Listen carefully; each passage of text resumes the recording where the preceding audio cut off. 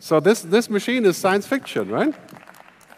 I mean, it's interesting to see that we talked about this for a long time, and it's finally working. But let me ask you a key question. My translator in the back, Hector, do you think he will be unemployed because of this? Well, the answer is, right now, not really, right? Because this machine does a very simple translation. But it is, in fact, what we call artificially intelligent. Right? And this machine learns every time I speak something, it learns more about me. And it gets better. And in 10 years, this machine can translate what I say now, when I speak slowly. But United Nations conversation, a political speech, maybe not ever. It's a very good lesson for us for the future. What we do changes, but humans are going to stay in work in different ways, which I'll explain shortly. This is why transformation is so important. This is why we have to talk about what transformation actually is. And the most important thing from today really is that transformation is not about technology. Technology is everywhere now. It's like breathing. So we use technology everywhere. Transformation is about culture. How do we change how we look at the world? What do we understand about the future? The successful companies today that have transformed, including German companies like Mercedes-Benz and many others, how have they changed? They changed because they changed their culture. They changed the way that they look at things. So it's very important that we look at this one in a different way. Also, I think many of you may have noticed the last couple of years, there's a lot of people who are shocked by the future. In fact, I would go as far as saying that people are sometimes afraid of the future. They have what Alvin Toffler called the future shock. And I get to hear this a lot when I speak to people that are saying, the future is not going to be good because we have climate change, and then we have these strange political things that happened, which I will not comment on in more detail. And then, of course, we have machines who will take our job. The robots will take our job, and then afterwards they will kill us. That's what you hear from science fiction.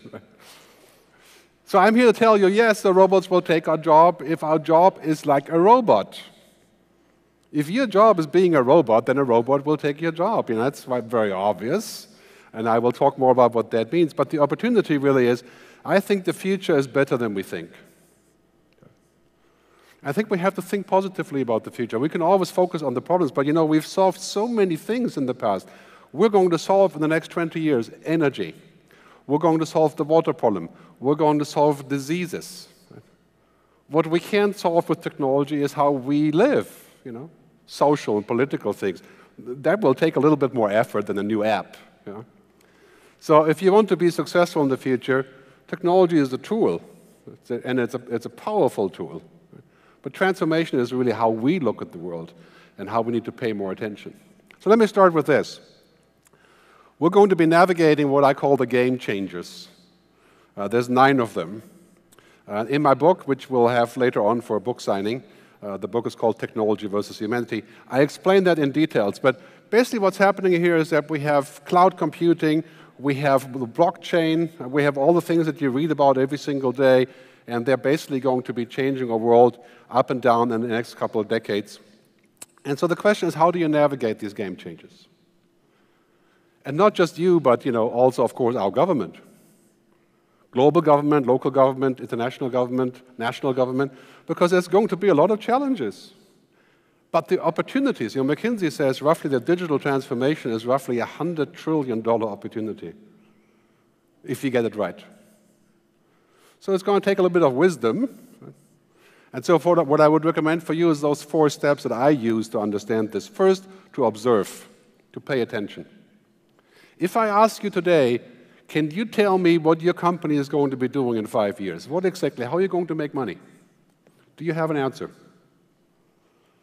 Or is it just the same, just better? Well, the fact is, I used to be in the music business. A long time ago, I was a musician and producer. And then I did some musical digital startups. And in those days, we sold music, those round plastic discs called CDs. Remember those? Yeah. And where's the music now? Up there. Music is in the cloud. And you guys have Spotify right here. I think it's about 200 pesos a month or so for Spotify, right? For 200 pesos, you get 21 million songs. What is the unit price? 0. Right? I mean, our world has changed. We have to observe, we have to understand. Now, understanding does not mean reading smart reports or listening to futurist speakers. Right? Understanding means to go inside. I mean, you can listen to your kids and see what information they give you, but to understand your kids, if you have kids, that's a whole different thing. Right? You have to actually go inside.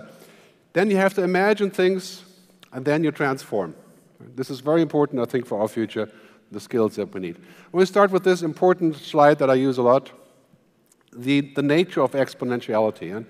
And you know Moore's law and Metcalfe's law, technology doubles in power every 12, 16, 24 months, depending on which way you're looking. So we have this curve. This is very hard for us to understand. You know how humans think? 1, 2, 3, 4, 5, 6, 7, linear, because we're organic. Technology takes leaps. So the mobile phone that I use now, it has the same computing power than the machine that brought the Americans to the moon.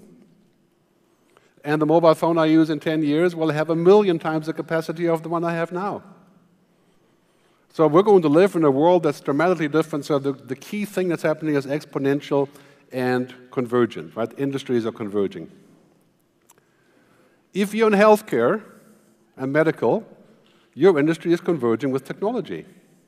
Genetic engineering, CRISPR, that's technology. If you're in the car industry, your industry is converging with technology. If you're in the media business, it already has converged with technology. I mean, this is things that we have to remember. When you go up the scale, it's very dangerous to think linear. 10 years from now, we're going to be roughly at 512. That's 50x as different.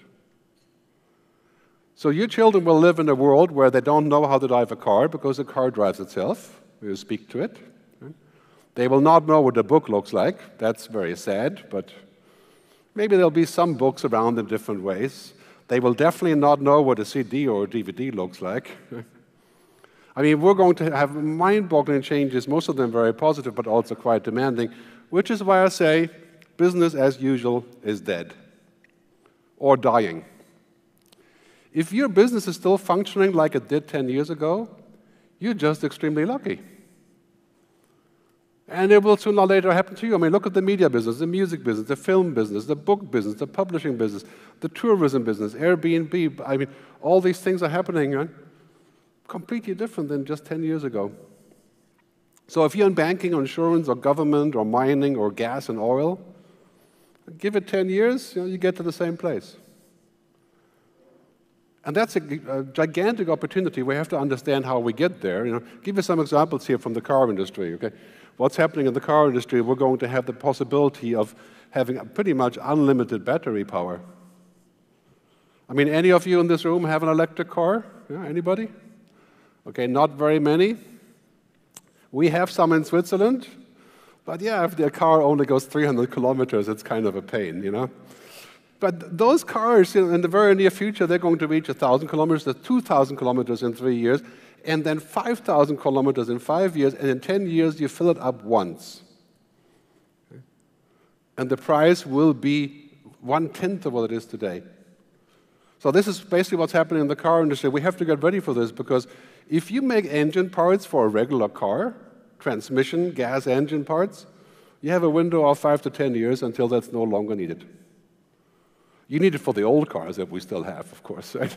But not for the new cars. And you see the forecast here is quite clear. Hybrid cars, electric cars, hydrogen cars, everything else declining. Is that the end of the car industry? No. It's the new beginning. I mean, look at the music business. Again, as a comparison, it was $44 billion 20 years ago, 15 years ago, and then the internet came and killed it. Okay? Went down to $14 billion. Now we have music in the cloud, streaming. It's 1.5 billion a month is what people are paying, about 110 million subscribers. It's going to go back to 50 billion. So the key question you have to ask yourself when you're talking about transformation is not where the money is, because the money is being generated, but if you're going to get it.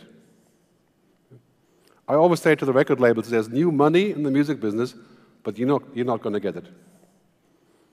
Because you've waited too long. Right? We have to think about what that means when cars can actually fly, as we have said in science fiction circles. But this here is a much closer reality. These cars are not autonomous in the sense of they can't go anywhere. They can only go on fixed routes. I guarantee you we're going to have lots and lots of cities in the world where we're going to take electric cars that drive like a robot on fixed roads from the hotel to the airport. But you cannot take them up to the mountains for a nice weekend or so. Right? They would not know what to do. But this is going to change our cities. And I think many of us already are quite aware of this, that in the car industry and transportation, we're going to see like a Spotify for cars. It's completely obvious. It was already happening in the US, Mercedes-Benz and BMW, Porsche. So you can basically buy a subscription, then you take whatever car you want. Right? Or you can take the scooter, right? Or even the helicopter with the same subscription. So today's unusual may quickly be tomorrow's normal. This here, for example, is a company called Waysoon in China. They do 3D printed houses. They make houses from a printer. Okay. This house here, I saw the other day when I was in China, this house here is printed the outside and the inside in 4 days. Okay. They're printing the concrete, and this concrete is 100% recyclable. I mean, any of you in the construction business, you know what that means, right? I mean, concrete is the worst substance for recycling.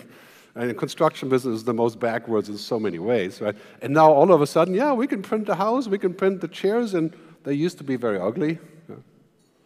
And now they're getting better. Sometimes I joke that the next step is to print the people who are going to be in the house. Yeah. I hope they don't go there, but you never know, right? So we're living in the biggest technological transformation in human history. I mean, all the stuff we saw before, the electricity, the printing press, books, computers, and the internet, and now we're here. We're at the total takeoff point of all the stuff that used to be science fiction. If you're in the oil industry, you know this. It's the end of oil sooner or later. Right? Whether it's 10 or 15 or 20 years, we're going to have new technology that makes more money. And it's better for the environment. Science fiction becoming science fact. Now, if you're a scientist, you will, of course, debate this. Because there's always things that are not working, and not everything is exponential. But let me show you this short clip, just as a bunch of examples.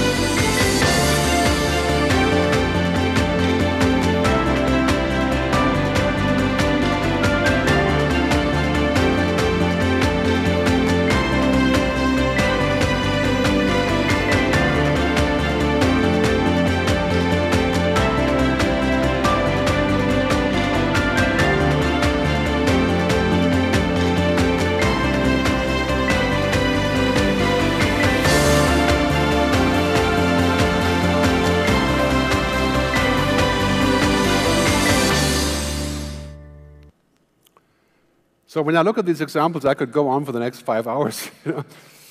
I always say, the biggest challenge that we're facing is not globalization. This is where America is wrong, right? It's automation. We're going to automate so many things, then we have to say, well, if everything's automated, what do we do? And who gets the benefit of automation? Right? But automation is something that we're inventing ourselves, so there's so many positive things about it. I'll tell you more how we're going to solve the other problem on the other side. But basically, this is what's happening in the next year, 10 years. We're going to stick in the old business, even farming, right? And energy and city, and out comes the smart business. Right? Smart farming, smart energy, smart city, smart home, maybe even smart government. That's an oxymoron, I just can't. But Anyway, I mean, government is in fact a very interesting example. Social Security Administration, passports, voting. I mean, if we can digitize that, how much money can we save? Of course, then there's a question of surveillance and trust. Right? But anyway, we're going to go into this age, and that's basically everything that we do is going to be digitally transformed. Right? But let's not transform one thing that's really important. That's us. Right? There's many things about us that should not be transformed. There's many things that we need to keep. I mean, social media is the best example. Right? The blessings of social media is everybody can be a broadcaster, everybody can, have fans. But the negative effect is most of the news we have on social media is in some way or the other an algorithm. Right? It's very easy to manipulate. That's not so good. So we have to think about this. This is a huge temptation. Again, roughly a $100 trillion transformation. And this is really the low-hanging fruit for you in this room. Look at your business and say, okay, what can I make smart? What can I connect? What can I make more efficient? But also, how can I invent new things? This is the main thing that, of course, we're talking about, like the Internet of Things, right? Smart cities. We can save 50% of energy, make deliveries more efficient, and so on. But then there's, of course, a huge issue of security that we have to solve. And then, of course, self-driving cars and assisted driving. This guy is very excited about his self-driving car. But that's going to be assistance basically everywhere, right? So he's really enjoying himself. And then we have assisted machines like Cortana, Siri, Amazon, Echo, Alexa, Google Home that we can speak to. I'll show you an example there shortly. And augmented reality allows us to do things like Tom Cruise in Minority Report. I mean, this thing costs about 5,000 euros right now. What is that? How many pesos? That's a lot of pesos. But it's a Microsoft HoloLens. It's amazing. Imagine what you can do with that as an architect, as a doctor, as a policeman. For social terms, I think this would not be so acceptable in a social environment, but it's a great professional tool. So, in my book, I talk about what I call the mega shifts. Okay, the mega shifts are a keystone of digital transformation. When people ask me about transformation, they usually mean digitization. But it's a lot more than that. So to go more into depth, we won't have the time here, but I did publish in my book chapter 3 on this, but you can download the whole thing at megashifts.digital, and it's also in Spanish, the entire chapter, megashifts.digital. You can do that later if you wish. But I'll show you a couple examples. So this whole thing is like, imagine like a moving map of change, right? All these things are happening at the same time. For example, cognification. That means machines are getting smart. Machines can look at patterns, they can learn, what's called deep learning. They can understand the world, not like we do, but they're no longer dumb. Right? And this is basically, everywhere you look, people are talking about intelligent systems and cognified possibilities and so on, and that leads to virtualization. Like now you can have a virtual copy of your machine that's in the shop, you have your machine here, and then you have a digital twin here that allows you to maintain it and to predict maintenance and, and basically make it more efficient, more transparent. You have robots everywhere. I mean, the industrial robot used to be $150,000 10 years ago. Now it's $10,000 for Baxter, and it'll be $1,000 in 5 years for a simple robot. I mean, we're going to have to live with that and figure out how do we actually live in a world that's augmented, where we see augmented reality, mixed reality. There are many issues about this, of course, like confusion, things that we would mess up. And lastly, automation. It's both a very amazing opportunity, but also a big social challenge. Right? I always say the more that we automate, the more we have to also protect what should not be automated, which is not exactly an easy thing to do when you think about all of the moving things that we have here. Give you a short example again on what's already happening in this turf.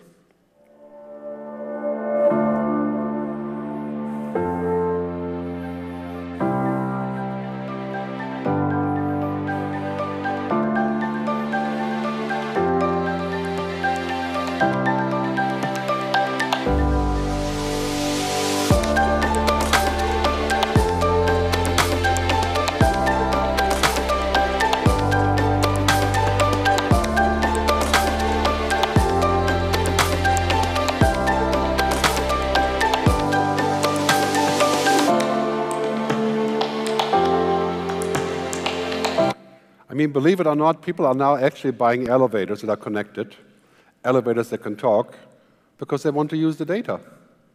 Well, 5 years ago, it didn't matter. So now every elevator company is connecting the elevators and making sure they have the Internet of Things integrated there. So again, the megashifts, megashifts.digital if you want to download for the rest of it. So let me explain what transformation really means for us and go beyond the standard stuff. I do so many talks on transformation, and in many countries and companies, people say that transformation is everything that we don't know becomes transformation. It's not quite that simple. I think really what we're seeing here is that the physical world and the digital world are coming together. They're converging. I mean, that brings a lot of cultural changes. I'm sure you know, it's almost impossible to go offline these days. I always say offline is the new luxury. It's like you get a benefit, you don't connect. 5 years ago, it was like, yeah, I want to connect. That's a huge benefit. And now you're saying, oh, I don't have to connect. I can relax. Like on the airplane, it used to be on the airplane, but now it's everywhere. So physical, digital, and then, of course, humans and machines. And we're going to not converge, but we're going to collaborate a lot more. And the third point is the important one. It could be awesome, as they say across the border, or it could be worrisome. Why could it be worrisome? Because technology is basically now everywhere. We can't even do anything without technology anymore. And how does it change our society? And what do we need to know? Do you think in the future that everybody has to be an engineer because we have so much technology? Well, the answer is no, because technology will engineer itself. Well, not always, but in some instances. I'll explain in more detail a little bit later. But here's the problem with the worrisome, right? You know what the business model, what the companies are that are running this kind of business model? Right? Data mining. The top 20 companies of the world are using this model. Google, Facebook, Alibaba, Amazon, Baidu, and so on and so on. The top 20 companies in the world are data mining our information. To which I would say, too much of a good thing can be a very bad thing. I think you know this from beer and alcohol and yes, we don't make it illegal, but too much of it is probably also. So we're not going to make Facebook illegal, but too much of Facebook is a bad thing. So how are we going to find the compromise? Well, here's the story, right? Governments have to monitor, supervise, and regulate. There's no way around it because, just in the case of Facebook, we're talking about 2.6 billion people with one guy named Mark Zuckerberg holding 63% of preferred stock, who can decide whatever happens. He's the most powerful man in the world. He is the true president. So I think regulation is an interesting topic here. Users must make choices, and industry leaders must be accountable. You are accountable for what you invent. That's basically what it is. So I think that's something we need to think about and discuss. I'll talk later about what I call digital ethics. Same example. Take this example here. If you're in the healthcare business, scanning my DNA, my biomes, my phenotype, all the information in my body currently costs around $11,000. If I have this information, I can predict diseases. I can connect with other information, and I can prevent diseases. I can go from sick care to health care. I mean, think of this opportunity. So I would say clear yes to that, but also a clear no to the other. Right? I don't think it's a good idea if we then think that the human is a machine, because we've scanned the body. I don't know about you, but I don't believe that humans are machines. An argument can be made, has been made, and I'll cover it later, but this is, of course, a huge challenge in our thinking. So let me talk about humans and machines, transformation of work, because that goes with the transformation of our general landscape around us. This is our future. We're going to work a lot more with technology. Whether it is an actual robot or a virtual robot or a software or an intelligent machine or an app or voice-controlled or a helmet or whatever you want to call it, right? Because these are extremely powerful tools. I mean, imagine you're wearing a helmet, you can go inside the data, you can figure out what goes where in 100 times as fast. That's kind of like being superhuman. if you want. Stats are really quite simple. Machines will increasingly do the routine work. This stat from the World Economic Forum is actually an understatement. It says 2025, 48% of work will be done by humans and the rest by machines. I think it's a lot higher than that. But don't fear. This is actually a good thing. I explain why. It's a hard thing because it's an inevitable change, but it's also a good thing because basically anything that can be digitized or automated will be. Music is digitized, books are digitized, films are digitized, the bank is digitized, insurance is becoming digitized, government is going digital, manufacturing, production. That's called the end of routine. So look at your own job and say, which part of my job is routine? And then you can sort of see how automation will come in and do part of that job, like using software like Slack or other things that can automate things. So here's an estimate of what will happen here. This is the percentage of the work that can be automated. So if you're a travel agent, 56% can be automated. A text preparer, 54%. These are global numbers. Does that mean we'll be out of work? It means that some of our tasks will be automatable. So with the free time that we have, we can do other things, or we can just say, well, we work less. It's also an option. Right? So that's not altogether a bad thing. But if your job is 100% routine, like checking out at the supermarket, that's just 100% routine, and that means the end of the entire job. Right? But here it just means the end of a task. So I looked at my own job, just for fun. There's a website where you can check this. Right? It says there's 51% likelihood I can be automated. I would say that's pretty high. Huh? That's not all I do, a public speaker, but this will be the GERD bot then. So you can ask the GERD bot about the future. But I'm not worried because I think, okay, if I can automate, for example, intelligence report or fact-finding, then I can do other things. And I have already adjusted. In my business 10 years ago, we sold reports on the future of Switzerland, the future of whatever, right? And we made lots of money, but now you go to Google Trends and you ask them about Switzerland. Just in 2 years, you'll be speaking to IBM Watson about the future of Mexico, or we'll give you an answer. Maybe you can have IBM Watson run the country then, as a cheap solution. But here's the flip side. Anything that cannot be digitized, and there's a lot, right, becomes extremely valuable. And what is that? I mean, it's obviously clear. Think about what we actually do. We build relationships with clients. We build trust. We negotiate. We create new business models. We invent stuff. We make mistakes. We discover things. Can a machine do any of those things? You could argue, yes, eventually it will learn how to have imagination. But it is still a machine. You know what makes a machine, what makes a human? We actually exist. Machines don't exist. And they shouldn't. Will you call that existence when they're really clever? Maybe. That's a discussion, right? But clearly we're going to go in the future that we'll see this. Non-routine work is the future. You can already see this chart from The Economist. Anything that's non-routine, if you have kids, this is what they have to learn. Don't let them learn any routine. That includes about 80% of an MBA. So learn stuff that's not routine, whether it's manual, craftsmanship, artists, plumbers, electricians, manual, non-routine, or cognitive non-routine. These things will be at least 50 years before a computer understands what purpose is, or passion. I mean, all of you have passion for your work, that's why we're here. Can a computer have passion? I think it can understand when we have passion, right? But, to have, as they say in Buddhist literature, they say, a human is distinguished by the capability to suffer. That's what makes us human. Machines don't suffer, so new skills. Think about education. Think about your kids. This is what they needed a little while ago, and the World Economic Forum says, okay, in the future, critical thinking, creativity, emotional intelligence, cognitive flexibility.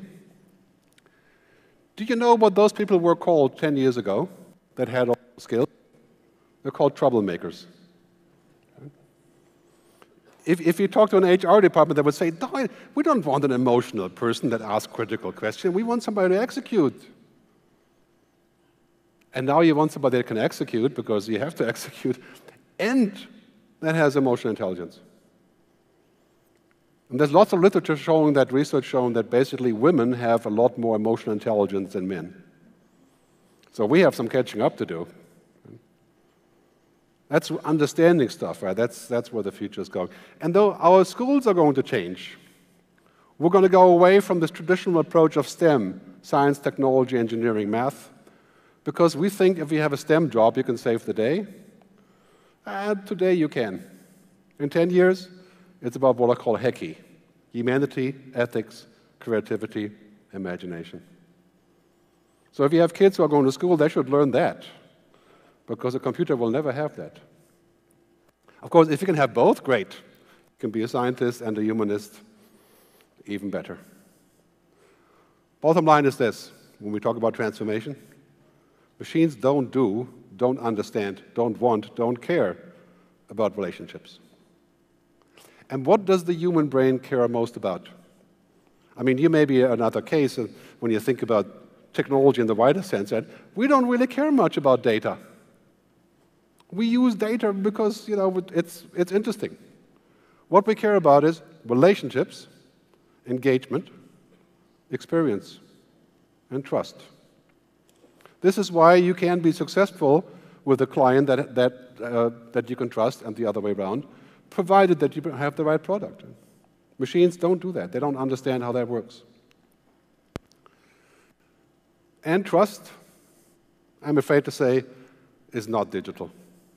There's no app for happiness. You can't download an app, say, push the happy button to 10, I'll be a happy man today.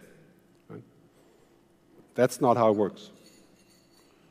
So when you're transforming, make sure you don't forget this, right?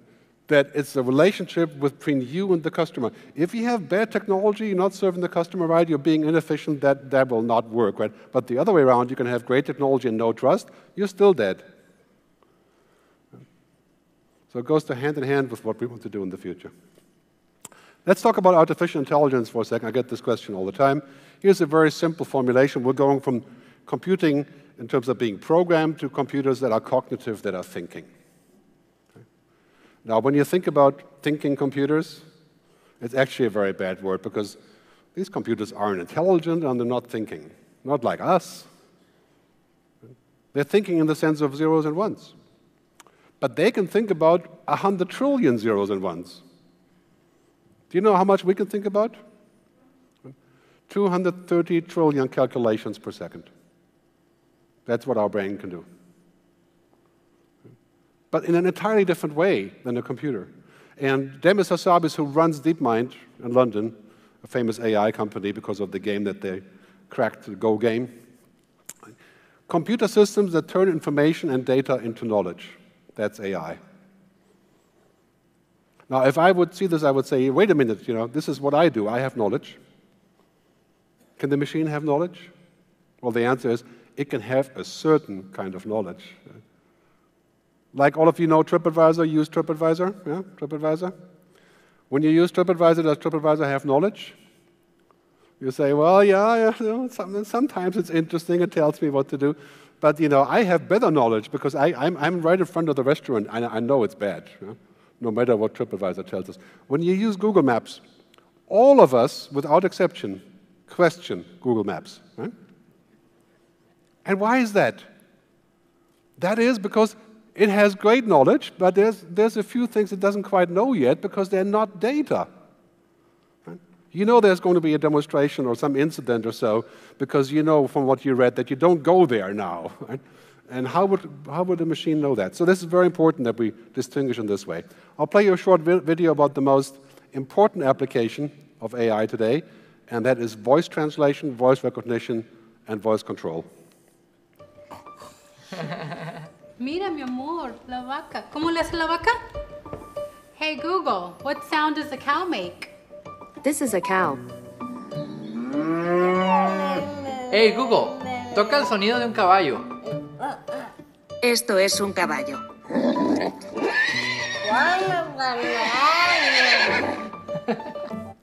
Well, this is the Google Assistant. That works pretty well, as you can see. But I wonder sometimes they're going to say, well, hey, Google, I need a wife. You know? Make a suggestion. You know? Get me married. You know? Take over my life. And you've all seen the autonomous car story. This is a really amazing story.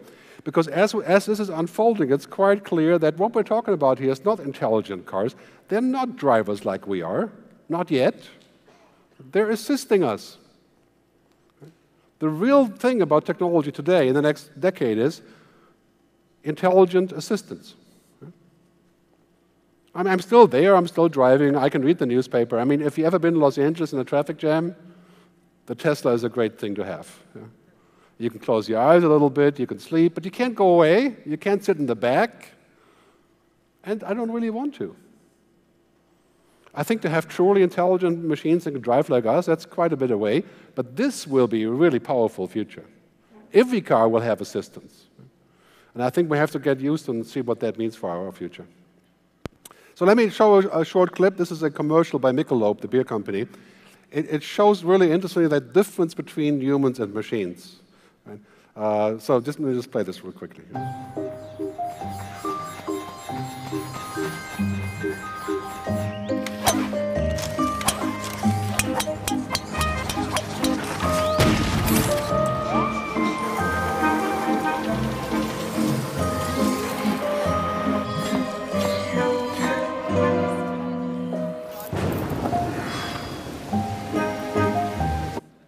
It's only worth it. It's only worth it if you can enjoy it. Never mind the beer now. I not mean to promote the beer, but it's an important message. Right? The machine can do all these things, but it doesn't know anything about anything else that is of true enjoyment. That's a very important lesson, I think, for us when we look at the future, what it means. You know, because the future is going to be that all around us, machines will tell us what to do. You know, giving us notifications. By the way, this is the best thing you can do in your life. Switch off the notification now, right? For everything, except for your personal messages, right?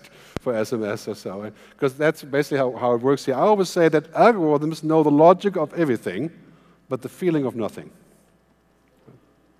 In other words, machine can tell us very good about reality and logic and facts and figures, but do they really know what matters? And so this is where we have to draw the line, I think, for us when we talk about transformation. This is a great graph showing artificial intelligence. You know, we have assisted intelligence, we have automation, we have augmented intelligence, and we have autonomous intelligence. This is where we have to ask the question. Intelligence that assists us, I will give that thumbs up. And that's going to be our future, clearly. But we do have to take a good look at what that means.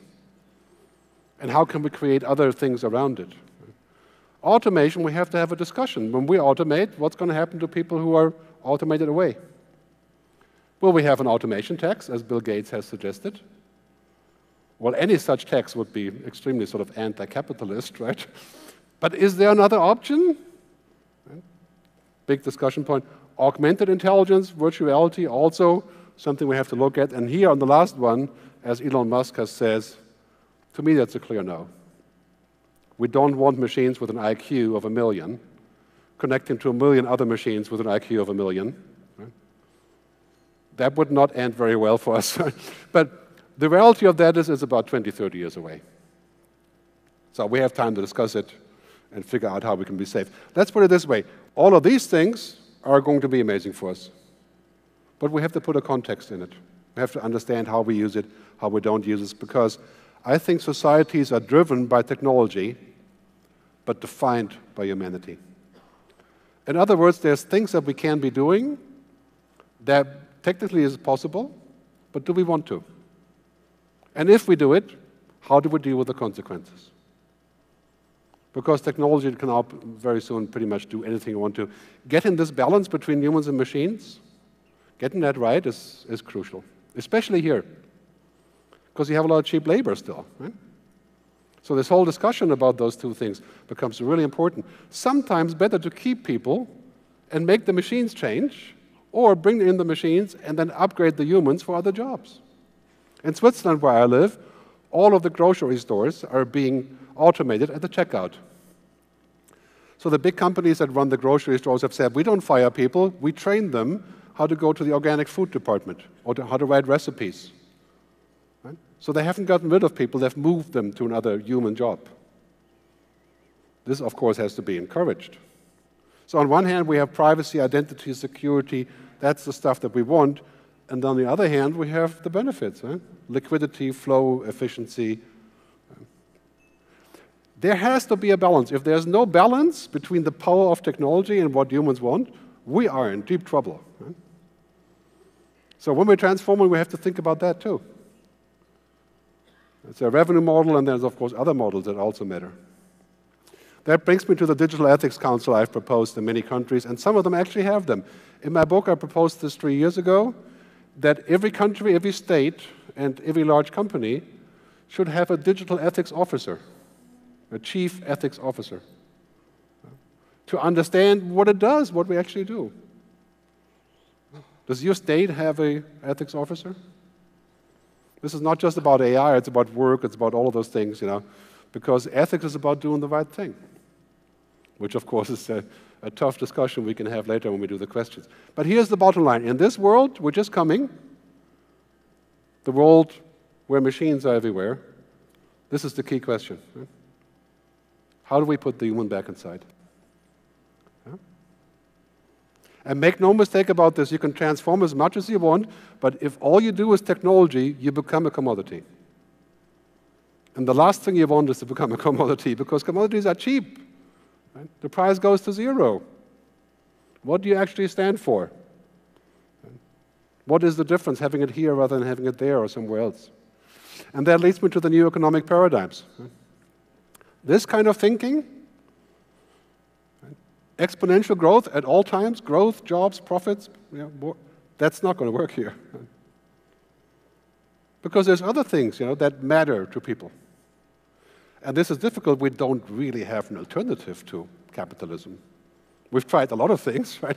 There's no suitable model where we can say, well, let's do this instead. But, you know, so I've come up with what I call sustainable capitalism. Seems like an oxymoron as well. People, planet, purpose, prosperity. And I can guarantee you in 10 years, people will measure you along those lines. Are you doing the right thing for people, for society, for sustainability, for the environment? Does your company have a purpose? So you have companies like Unilever and Patagonia and many others who are already moving in this direction. And that's going to be a big challenge for us, how to figure out this business model. JFK said, GDP measures everything except that which makes our lives worthwhile. That was 1967. So how do we measure what makes our lives worthwhile? Well, it's those three things. Right? Business models that are good for everyone, the circular economy, sustainable, recyclable, and human benefit. And this is not an ideology. Because guess what? Now, if you make the shift to these kind of business models, there's a lot more money in there than ever before. It's just a different way of looking at society. So let me summarize, and then we'll do some questions. First, the future is a mindset, it's not a time frame. So the future is not about what's going to happen up there in the clouds, you know, in 5 years or somewhere over in the US or in Europe or whatever. The future is in our heads.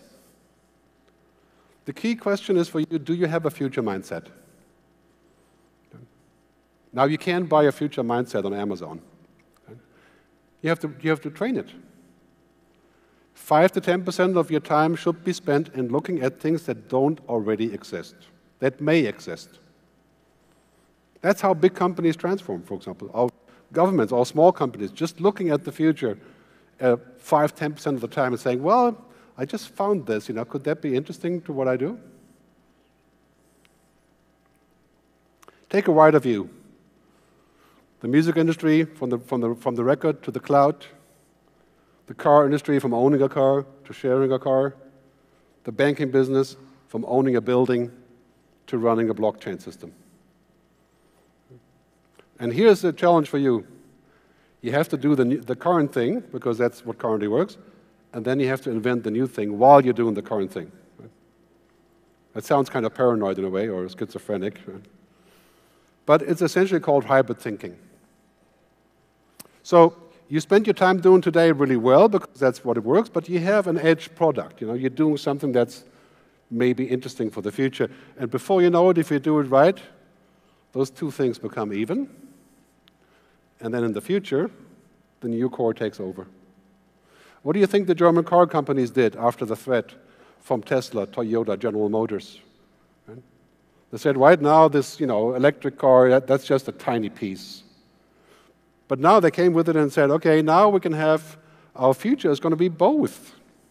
And then it's quite clear in 10 years, it's mostly about car sharing, mobility services, electric cars. In 20 years, it'll be the exception for us to drive ourselves.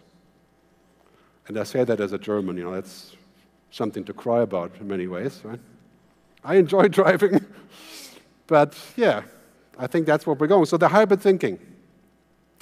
Take care of the present and prepare for the future. That's really important.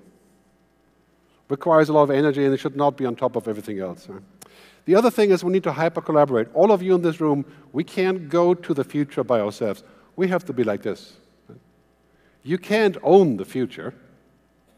Some companies think they do, but it's very hard to own the entire future. You have to collaborate. I mean, if you're looking at what's happening in terms of transformation, look at the news. We're going from this idea of an ecosystem, Microsoft from the 60s and 70s, and oil companies and banks, basically closed systems, to an ecosystem. Transportation, mobility, smart city, design, data. That's what we're building. And that's the thing that we have to understand. We will not get to the future by ourselves. It'll be too slow. It'll take too much money. It's about collaboration. So I'm going to wrap up saying the game changes I showed you earlier, there they are again. They're happening everywhere, but I really believe that understanding those is going to be very important. On top of all of that stuff, I think we have to remember what we are and what we want. Right? These are the things that make us human. The future is awesome humans on top of amazing technology. How do you get to be an awesome human? Good question if you have kids especially. I can tell you one thing, you can have amazing technology if you don't have a brand or a purpose or humans involved, then it's still useless. On the other hand, you can have great relationships and have a great humanity, but if you have bad technology, you probably lose as well. Right? So that is the key to transformation. Transformation is about culture, and then it's about using technology, and it's about doing new things. I'll leave you with a quote from David Bowie, one of my musical mentors when I was in the music business. He's a very smart guy who said, the future belongs to those that can hear it coming.